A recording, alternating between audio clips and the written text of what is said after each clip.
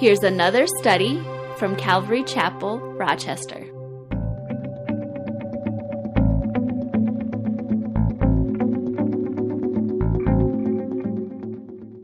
We are in 1 Peter chapter 1. So if you want to go ahead and turn in your Bibles there, 1 Peter chapter 1. And I wasn't here last week. Pastor Dirk was here, and he shared with you guys if you were here. But the week before, I was in 1 Peter, and it was more or less an introduction, and we did the first 12 verses. But to just dive into the second half of that chapter, if you didn't read the first half, it may, it's because it starts out with a therefore, and so it's like, okay, well, what's therefore?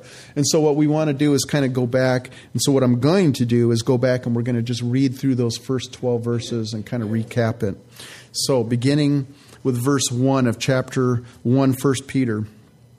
Peter, an apostle of Jesus Christ, to the pilgrims of the dispersion in Pontus, Galatia, Cappadocia, Asia, and Bithynia, elect according to the foreknowledge of God the Father, in sanctification of the Spirit, for obedience and sprinkling of the blood of Jesus Christ, grace to you and peace be multiplied.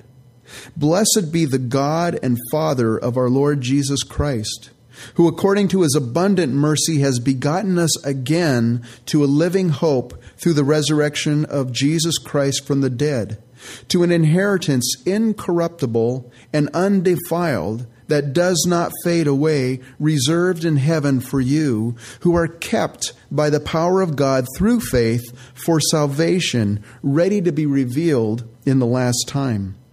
In this you greatly rejoice, though now for a little while, if need be, you have been grieved by various trials, that the genuineness of your faith, being much more precious than gold that perishes, though it is tested by fire, may be found to praise, honor, and glory at the revelation of Jesus Christ, whom having not seen you love.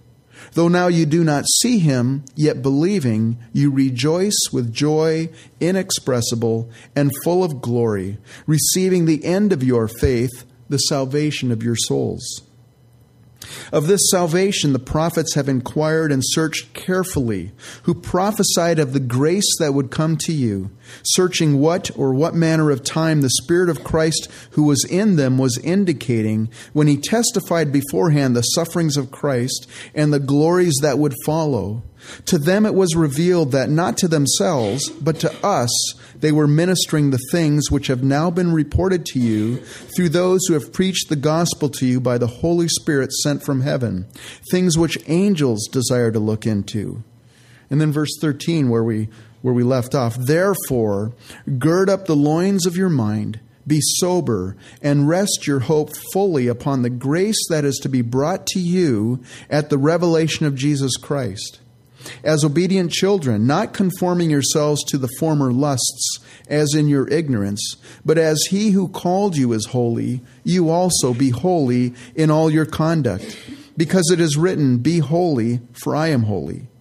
And if you call on the Father who without partiality judges according to each one's work, conduct yourselves throughout the time of your stay here in fear, knowing that you were not redeemed with corruptible things like silver or gold from your aimless conduct received by tradition from your fathers, but with the precious blood of Christ, as of a lamb without blemish and without spot. He indeed was foreordained before the foundation of the world, but was manifest in these last times for you who through him believe in God, who raised him from the dead and gave him glory, so that your faith and hope are in God. Since you have purified your souls in obeying the truth through the Spirit in sincere love of the brethren, love one another fervently with a pure heart, having been born again, not of corruptible seed, but incorruptible, through the word of God which lives and abides forever. Because all flesh is as grass, and all the glory of man as the flower of grass. The grass withers, the grass withers, and its flower falls away, but the word of the Lord endures forever. Now this is the word which by the gospel was preached to you. And so here in this letter that Peter is writing, He's writing to Christians who were scattered throughout the provinces of what is known as, in those days, Asia Minor, which was mostly modern day Turkey. And in the beginning of the letter, he calls them pilgrims. Pilgrims, which are, if you're a pilgrim, you're basically a citizen of a different country and you're traveling through a strange land. And, so these people, they are citizens of a different kingdom, the kingdom of heaven, and they're passing through. They're dwelling in a foreign land. If you're a pilgrim traveling through a different land, the people around you, they have different speech. They probably have a different culture. They have a different way of doing things and just a way of thinking. And for you and I as believers, of course, we're pilgrims passing through this life. And the world has a different culture than us. The world has a different way of thinking, the different purposes. They have a different speech. These pilgrims that Peter is writing to, pretty soon they're going to go under some very intense persecution and suffering under Emperor Nero. It would occur shortly after Peter wrote this letter. And so Peter here is writing to encourage them to live as pilgrims, and then he's instructing them, how do you live as pilgrims? And so in the first half of chapter 1 here that we read, he encourages them. First of all, God the Father has begotten them to a living hope through the resurrection of Jesus Christ from the dead. Our hope is not wishful thinking. We don't have a belief system. Christianity is not a belief system. It's a living hope based on a risen Savior, Jesus Christ, who rose again from the dead. And these believers, Peter's reminding them, they have an inheritance reserved in heaven awaiting for them. So when you know that you have a reservation waiting for you, man, doesn't it make the journey easy? It's like, you know what? I don't care where I go. I can just take my time. I know my end, where I'm going to go. I've got a place reserved. When you're traveling, sometimes it's comforting to know, if I get to this place, they'll have a bed waiting for me. I don't have to I wonder where I'm going to sleep tonight type of a thing.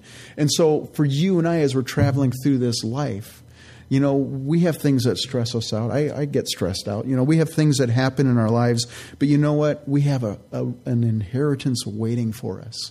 What a relief. Then it's like, okay, I don't care how my life meanders because I know the end result. And that's eternal life with Jesus Christ.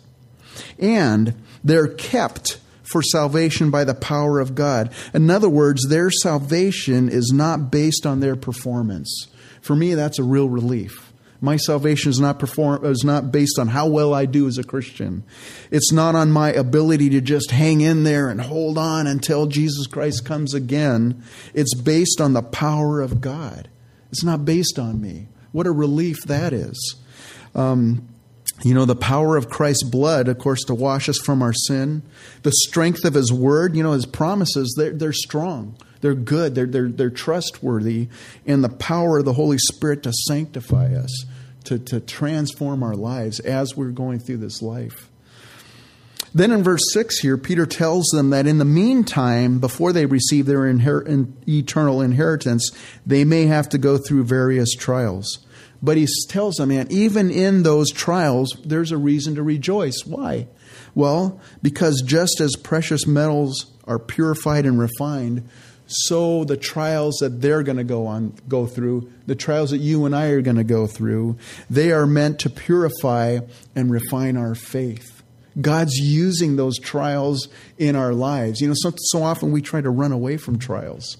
I don't like difficulties in my life. I don't like challenges. I don't like getting, something happens that just out of the blue. It's like, how did that happen? So we don't like those things. But you know what? We should, as believers, really rejoice in them because God is using them in our lives to make us more like Him and to increase our faith in Him. And so we can be joyful even in trials, knowing that the outcome of our faith is the salvation of our souls. And there, towards verse 12, there in the end here, it talks about that salvation. The salvation through Jesus Christ has been revealed to you and I. He says, the prophets of old, man, they searched the scriptures diligently. They would get a prophecy and then they would just oh man, I need to know more. And they would dig into those scriptures that they had, trying to understand, trying to figure out what's the Spirit saying here, And so they were digging in, trying to understand it. And then Peter says, man, even angels long to look into the things, the mystery of the grace of God in you and I. Even angels they're just amazed. And they're just man, we got to understand this better. And so we get to the therefore. That's the introduction, actually. Therefore, verse 13. Therefore, Peter says, gird up the loins of your mind. Now, that doesn't sound very, it's like gird up the loins. What in the world is he talking about? Well, the clothing of that culture, it was loose-fitting long robes. And if you've ever been in a long robe or loose-fitting clothing, you know that, it's kind of difficult to work in that kind of clothing. And so in preparation to do work, you would gird up your clothes. You'd pull up the long, tie them up or whatever. It's equivalent basically to in our culture where you say, I'm going to roll up my sleeves and get to work. It's basically the same kind of concept here. And so what Peter is saying here is, in light of the fact that the prophets were occupied with, they diligently studied the scriptures in order to understand the gospel, and even the angels longed to understand the mystery of God's grace to us, he says we are to gird up the loins of our mind. We're to apply our minds to understanding God's word. We're to dig into God's word. I mean, the prophets were doing it. How much more should we do it? In fact, Paul in Ephesians 5:17 tells us to understand the will of the Lord. We're commanded to understand the will of the Lord.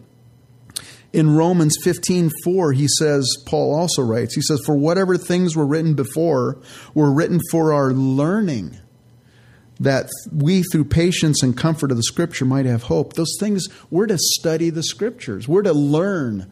We're to understand God's will.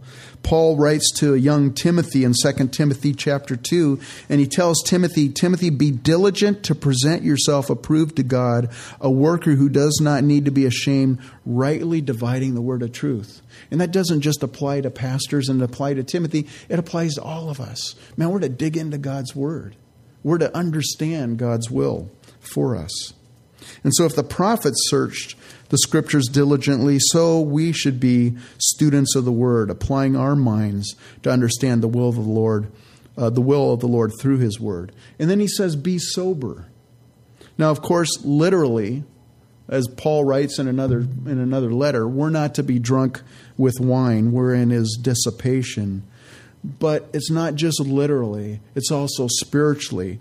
We're not to let our minds become intoxicated with sin and the fleeting pleasures of sin, because it is intoxicating. The things of this world can intoxicate us, and it can cause us, we can be drunk with the things of this world. Peter is going to mention being sober-minded 2 more times in this letter. In chapter 4, verse 7, he says, but the end of all things is at hand. Be ye therefore sober, and watch unto prayer. And in chapter 5, verse 8, he says, be sober, be vigilant, because your adversary, the devil, as a roaring lion, walketh about, seeking whom he may devour. And if you and I as believers, if we're not careful, we can become intoxicated with the cares of this world, with the deceitfulness of riches, and the desire for other things, other than things of the kingdom. It's subtle, and it's deceptive. And just like, if you've ever drank and you ended up drinking too much, it kind of sneaks up on you sometimes. And, you take a little bit of this and a little, pretty soon it's like, all of a sudden it's like, well, I'm dizzy, and you're drunk. And it's the way with the things of the world. We can get kind of a little bit of this, a little bit of that, but before long, we're no longer sober. And then he tells them, and rest your hope fully upon the grace that is to be brought to you at the revelation of Jesus Christ. The grace has to be brought to you at the revelation of Jesus Christ. You read that and you go, wait a minute. What about God's grace to save me? We're talking about grace at the revelation of Jesus Christ, but you see, God's grace was not just for our past when he saved us.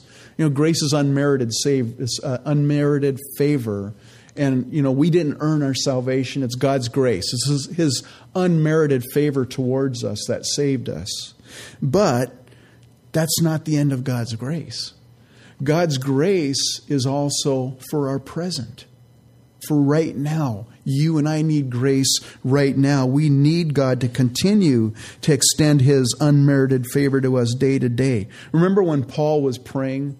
He had that thorn in the flesh. We don't know what it was, but whatever it was, Paul says, I prayed 3 times asking the Lord to take it away from me, and God didn't take it away. But God's answer to Paul was, hey, my grace is sufficient for you.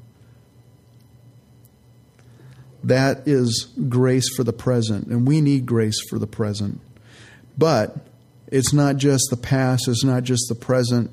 There's going to be more of God's grace revealed to us in the future as well. And Paul even writes about that in 1 Corinthians 2:9. He says, but as it is written, eye has not seen, nor ear heard, nor have entered into the heart of man the things which God has prepared for those who love Him.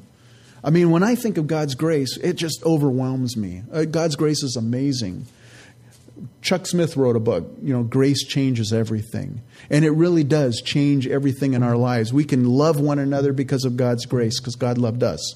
We don't deserve God's love, but we can love so we just understand that God just loves us. And so we can love one another. They may not deserve our love, but because God loved us, we can love them. That grace has an impact on our lives.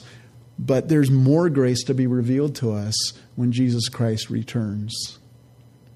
And then in verse 14, Paul says, and so as obedient children, we are to obey His commands, we're to submit to His will, and we're to place our complete confidence in our Heavenly Father.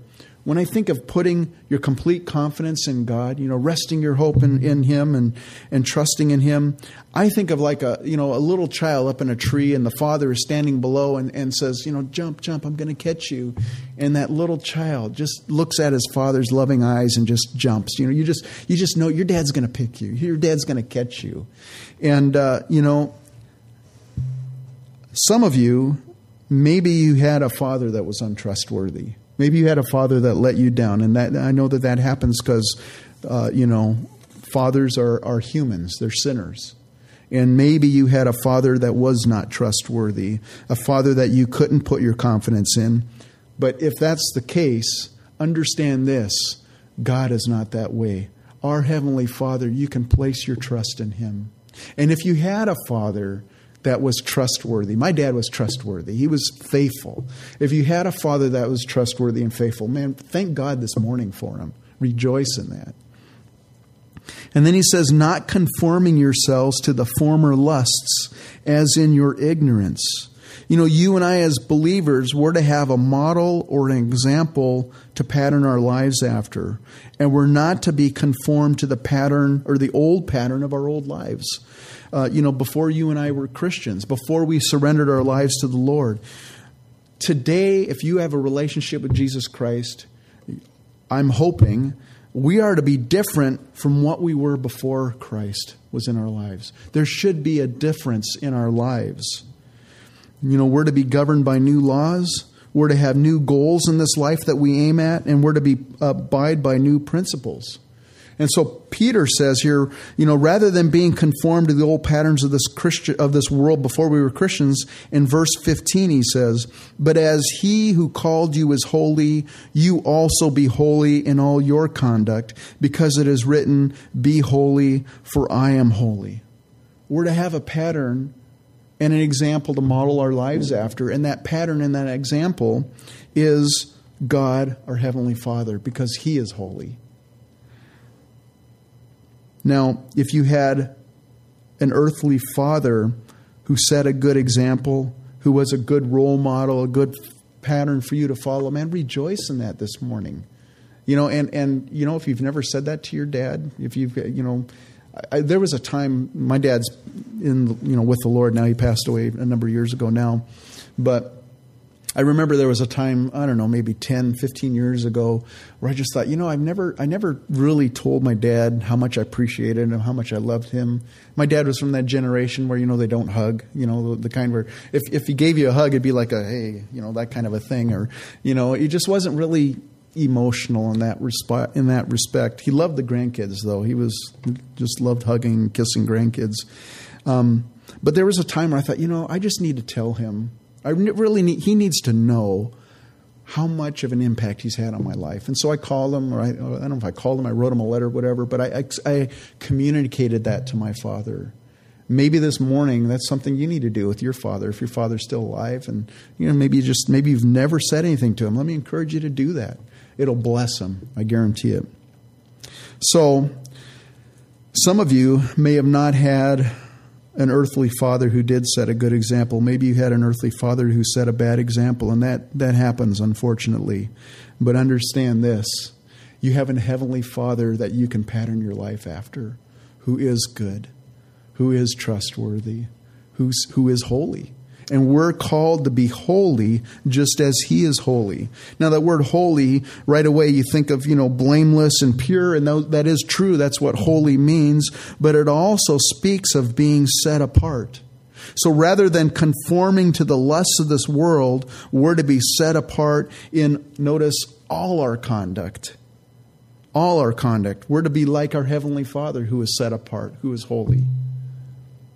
It's easy to maybe set yourself apart in certain places in your life and let others slide, but the Bible says in all of our conduct, we're to be holy because our Father is holy. In verse 17, he says, "And if you call on the Father who without partiality judges according to each one's work, conduct yourselves throughout the time of your stay here in fear." Now, when I was reading that, I can't help but reflect on my father. And my father was not a cruel person. He was the second oldest of 17 kids, all from the same parent. Wasn't like a mixed family or anything. There was 2 or 3 sets of twins. My dad was a twin. His twin sister died when she was 3. But my grandfather was very, very harsh. And my dad told me, how my dad learned how to tell time? My grandfather set him in front of a clock and said, okay, here's the big hand. The big hand's for the hours, the small hand's for the minutes. So you see the big hand's here. That means 4. So it's 4 o'clock. And that was the lesson. And he says, okay, what time? And then he would change it. He said, what time is it? And of course, it's like trying to understand. Whap him upside the head. No, that's not the right time. That's how we learned how to tell time. But you get knocked around enough times, you'll really learn. You'll get diligent in trying to figure it out. My grandfather was cruel. He was a blacksmith. He was a tough guy. But my father wasn't cruel. And, I think he had been beaten so much as a kid that he just said, I'm not going to do that with my kids. And so it had an impact on him. So my father, he wasn't cruel. He was not unreasonable. He didn't play favorites between kids. Sometimes parents do that. But he wasn't a pushover either. I had a healthy respect for my father basically all throughout my life. Even at a time when I was rebellious as a teenager, I still respected my dad. I still honor, I didn't honor him during that time, but I respected him. And I had a healthy fear of him. And, growing up in his house, I knew if I disobeyed my father, there's going to be a consequence. Whatever it was, there was going to be a consequence to pay. And Peter here, he's exhorting the believers who are soon going to enter into a time of intense persecution. Don't fall back into your old pattern of living before Christ. Sometimes it's such a temptation when things get tough to kind of fall back to old ways, to kind of revert back to, how you used to be in your old life. But he says, conduct yourselves, and that means to pass the time of your stay here on earth in fear. Now, what he's not saying is not in fear of God himself, that like God's going to, any moment, he's just going to, come off and whack you upside the head or something. Maybe you grew up in a house like that. Maybe your father was abusive and you didn't know from one day to the next if something you did was going to trigger a harsh response, he was just going to beat you or something. I know that people have experienced that in their lives. That's not what Peter is talking about, and that's not what our Heavenly Father is talking about. but we're to fear the repercussions of our sin, because God will judge us according to our conduct. And God's not partial. He's impartial. And so we're to fear the repercussions of our sin. Verse 18, knowing that you were not redeemed with corruptible things like silver or gold from your aimless conduct received by tradition from your fathers, but with the precious blood of Christ, as of a lamb without blemish and without spot. You know, if you are ever tempted to revert back to your old carnal ways that you lived in before you surrendered your life to the Lord, remember this. And I think Peter's communicating this to the people too. Remember that you were purchased with the precious blood of Christ. Because the Bible says that the wages of sin is death. When you and I sin, blood has to be shed for the sin. Innocent blood has to be shed for sin. And the next time you feel tempted to give in to the lusts of your flesh, think about the cross and what Christ did for you by dying in your place to pay the price for your sin. You are redeemed with the precious blood of the Lamb. Verse 20, he indeed was foreordained before the foundation of the world, but was manifest in these last times for you. Do you understand this concept? It's hard to wrap your brain around this, but when God created the universe and when he created man, he gave man the free choice to disobey or obey him. He gave God that ability. There in the Garden of Eden, he says, he placed that one tree. He says, you can eat of all the other fruit of the trees, but the tree of the knowledge of good and evil, you shouldn't eat of it, or you shall not eat of it, because in the day that you do, you'll die. So man in the Garden of Eden had a choice. Do I obey God? Do I surrender my life to God? Or do I rebel and do what I want to do? And you know the story. We all know the story. Man chose to disobey God. But here's the thing that I have always just a hard time comprehending. The Bible teaches that God is omniscient. It's just a fancy word for basically meaning that God's all-knowing. He knows everything. He knows the end from the beginning. He knows you intimately. He knows everything about you. He knows your thoughts. He knows your motives. He knows everything. And he knew all along that man would choose to rebel against him, and yet he still went through with creating us. And even before time began, he had a plan to send his son to die for our sins. That just amazes me, because think about it. Put it in your own life, your context that maybe you can understand. How many of you would marry a spouse, a husband or a wife, knowing that they are going to betray you down the road? They're going to betray you, and they're going to have an adulterous affair with someone else. If you knew that ahead of time, would you go, man, I love this person. I want to live my life. I want to grow old with this. Would you do it? Probably not, if you knew. God knew that we would rebel against him, that we would betray him, that we would turn our hearts away from him.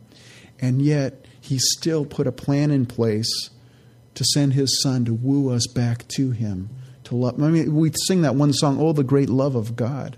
Man, that's God's love for us. Amazing.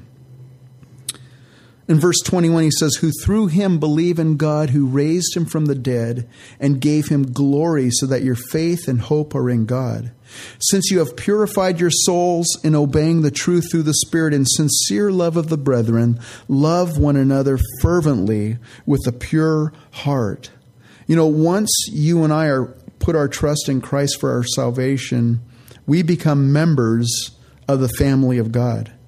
Not only do we have a relationship with God the Father through Jesus Christ, now that relationship is restored, but now all of a sudden we've got brothers and sisters. We've got others in the family of God that likewise have a relationship with God the Father through Jesus Christ. We have brothers and sisters. We're members of a family now. And Paul here in verse 6, back in verse 6, remember he said, if need be, you've been grieved by various trials. Various trials. It means, different kinds of trials. Who decides if you, me, you, who decides if you need to go through a trial?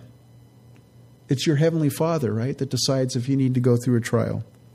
And who decides what type of trial you need to go through and for how long? Well, the answer is your Heavenly Father. And we have various trials. I'm going through trials right now that you're not going through. You're probably going through trials that I haven't gone through or won't go through. We all go through trials. And what Peter says here in verse 17 there, he says, you have an impartial Father, Heavenly Father, who judges according to each man's work. And so what Peter is warning the believers, there's a time coming, you're going to endure various trials, differing trials at different times. And this is what he's trying to communicate, I believe. Don't start looking around at your brothers and sisters and start wondering why you are not enduring or why they are not going through the same trials you're going through. Because that's the easy thing. We get into a trial, we get into a difficult, and it's very easy to go, wonder why I'm going through this and why they're not. They don't seem to be any more spiritual than me. In fact, they seem less spiritual, and yet I'm the one going through this. Why? And what happens is we can start becoming envious of others. We can become resentful of others. We can even become, if we allow it to fester, we can become hateful of others. And the thing is, eventually that resentment, that anger, and that hate will be turned towards our Heavenly Father. God, why are you doing this to me? That'll happen. It'll happen if you allow your heart to go in that direction. And we will start accusing Him of being partial towards others and not towards us. And so he says, man, love one another fervently. And that means basically go out of your way to love with purpose and intent your brothers and your sisters. Now, think about this. Why would Peter stress that in this letter? You know why? I think it's because Peter had to learn that lesson himself. Peter had to live that lesson, and now it's part of his life. It's part of his DNA now, and that's what he's communicating. Why? Because back in the Gospels in John 21, and you guys remember the story. Peter had denied Christ, and 3 times, and then he wept bitterly, and then Jesus, he was crucified, and then he rose again from the dead, and then Jesus came back to Peter there in the lake shores, Lake Sea of Galilee. And the Lord restored Peter. And in the end of that episode, when that occurred, in John 21, verse 18, Jesus speaking to Peter, he says this, most assuredly, I say to you, when you were younger, you girded yourself and walked where you wished. But when you are old, you will stretch out your hands, and another will gird you and carry you where you do not wish. This he spoke, signifying by what death he would glorify God. And when he had spoken this, he said to him, follow me. And Peter, just like me, just like you probably, turning around, saw the disciple whom Jesus loved following, who had also leaned on his breast at supper, and said, Lord, who is the one who betrays you? Peter, seeing him, said to Jesus, but Lord, what about this man? What about this guy? How come I'm going through this? What about him? What's going to be his trials that he goes through? And Jesus said to him, if I will that he remain till I come, what is that to you? You follow me. And so I think that just sunk in with Peter. And so Peter is telling these believers, hey, you're going to go through various trials. You're going to go through different stuff. Don't start comparing yourselves to others. Don't start looking and judging yourself according to someone else's life. You follow me. God is a heavenly Father, and He's got a heavenly plan, a good plan. It's a good plan for each one of us, but it's going to be different for each one of us because we are different, and God has a unique purpose for each one of our lives. And so it's dangerous for us to start looking at others and going, why am I going through this and not them? You think about the persecuted church, and I think about this all the time. I'm like, Lord, why am I blessed to be in a country where I'm not persecuted for my faith? And we have people like this that are literally dying because they say, I'm a Christian, I believe in Jesus Christ, and I don't have to go through that here. Why? Is it because I'm special? Am I better or something? No, not at all. And if I was in that condition over there, maybe the temptation would be, why are the Americans, why are the people in the U.S. not like that, That book, there's a book on the back shelf. If you haven't grabbed one, there should be a few more copies. Please take it. I forgot the title of it, but it's a book about North Korean believers in North Korea. And if you don't have a book, it's free. Just take one. We'd like to see them all go. But in that book, North Korea is the most oppressive, the most idolatrous nation on the face of the planet, the hardest place for a believer to live. And you would think that they'd be kind of resentful of us who have all these. You know what what they say in that book is that they pray for you and I. They pray for our faith because they understand that, when you have it easy, it's easy to not think about the Lord. It's easy to become complacent in your walk. And that's a danger for us here, to become complacent. They actually pray for us. So it's dangerous for us to look at others and compare ourselves against others. God has a unique plan for each of us, and He has a unique purpose. And that purpose is good, and it's for His glory. And so for you and I, man, rejoice with those who rejoice. Someone gets a new car, praise the Lord. I'm glad you got a new car. If someone gets all the breaks in their job, or, just things are going great, rejoice with those and weep with those who weep. Verse 23 says, having been born again, not of corruptible seed, but incorruptible, through the word of God, which lives and abides forever, because all flesh is as grass, and all the glory of man as the flower of the grass. The grass withers, and its flower falls away, but the word of the Lord endures forever. Now this is the word which by the gospel was preached to you. I got this from a website. In the year 2000, consumers in the United States spent $563 million on self-help books. And maybe you were one of those who bought one of those self-help books. Men are from Mars, women are from Venus, or whatever that thing is. Or, 7 highly effective habits of 7 effective people. I see, obviously I don't have those books, but those books, they're so popular. And if you were to go when they came out and buy them in a bookstore, $19.95 or $20, whatever. Today, you could probably go to a garage sale. You could probably go to a garage sale this afternoon and find some of those same books that 10, 15 years ago sold for $20 for a quarter. You could probably pick them up for a quarter. Maybe it's maybe in a free box, all these self-help books. Why do they all of a sudden lose their value? Why do they all of a sudden lose their relevance? Well, usually because their theories fade or they're outdated, or because people find out, hey, this isn't really working. It's a nice theory. The person made a lot of money, but it doesn't really help me.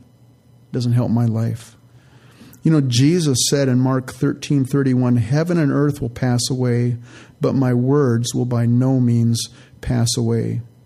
And there have been many people throughout history who have tried intensely to destroy God's word. In 175 BC, Antiochus Epiphanes, he was a king of Syria, he ordered the Jews on pain of death to destroy their scriptures and to worship the Greek gods. But that was the time when this guy by the name of Judas Maccabeus, he saved the scriptures and he led a revolt. And of course there was won independence for the Jews from that day. And they, that's where the Hanukkah comes from. They celebrate that. That's part of that. That was someone who tried to destroy God's word very early in the early centuries. Then later on, and I think it was around the 300 AD, the Roman Emperor Diocletian, he ordered to have Christianity outlawed, all its leaders killed, and all the Bibles burned. And you know what? The very next emperor was Constantine, about 50 years later, and he legalized Christianity, and he paid for 50 new handwritten copies of the Bible to be printed. And you could go down through the years of people that have tried to destroy God's word or people that have tried to written it off. It is still here today. And it amazes me. You have 66 books written by 40 different authors, written over 3 different continents and over a period of probably about 1,600 years. And there's one message in that Bible. It's cohesive. The thing that it just amazes me, and some people wonder, well, what's so special about God's word? Well, you go through prophecy, and there's a lot of prophecy in the scriptures. Of those prophecies that are fulfilled already, 100% of them have been fulfilled literally, because God knows the end from the beginning, and God says this is what's going to happen, and this is exactly what happens. But more importantly, the word of God is living. And there's no other scriptures that can make this claim. In Hebrews 4:12 it says, "For the word of God is living and powerful and sharper than any two-edged sword, piercing even to the division of soul and spirit, of joints and marrow, and it is a discerner of the thoughts and intents of the heart." Now there are people that say, well, God's word's outdated. There are people that will say that today. But when you look at God's word, it deals accurately with the human condition, regardless of the year you live in, regardless of the culture that you're in, regardless of the language that you speak or when you were born or whatever. It deals accurately with man's heart because it's written by God. It's inspired by God and written who knows you and I. And he knows the heart of mankind. And so we have a written word, a living word of God that deals accurately with the condition of the human. And we also have the sure word of God, the sure word of God's prophecy. And so you and I, man, we've been born again, not a corruptible seed, but incorruptible, he says, through the word of God, which lives and abides forever. We were born once of corruptible seed, right? We were born from our parents. Eventually we die. I mean, our bodies are giving out. We're drawing closer towards death. That's corruptible seed. But if you've been born again this morning, you've been born of incorruptible seed. And that's that word of God, that living word of God. It's implanted in your and my heart. You hear the word, you hear the gospel, you believe it, you put your trust in it, it becomes a part of your life. You're born again of incorruptible seed, the word of God. And so for you and I, the encouragement this morning is just to dig into the word of God, study it, understand the will of the Lord for your life today, and trust him. Lean on his promises. That's how you and I are going to make it through this life. I know I was talking to Dirk, Pastor Dirk, who spoke last week. I knew he was going to teach in Lamentations chapter 3 because he asked me about that when I asked him if he would cover for me. He and I went out to lunch yesterday, and we were just sharing, visiting and stuff. And I know what he said to you, and he and I are in full agreement, is that there's persecution coming to the U.S. soil. It's coming. I mean, we can see it. Christians, we're starting to get marginalized. That's just the beginning. You look at pre-World War Germany, pre-World War II Germany, before the Holocaust. The Jews, they were marginalized. We're seeing the beginnings of that. It went from there to full-out hatred and persecution, and it's coming. It's coming to this place. And so you and I, man, we need to be rooted and grounded in God's, not in our iPads, but in God's word. Buy an iPad, No, I'm not saying. Rooted and grounded in God's word. There we go. Why don't you stand up? Let's go, Lord, in prayer.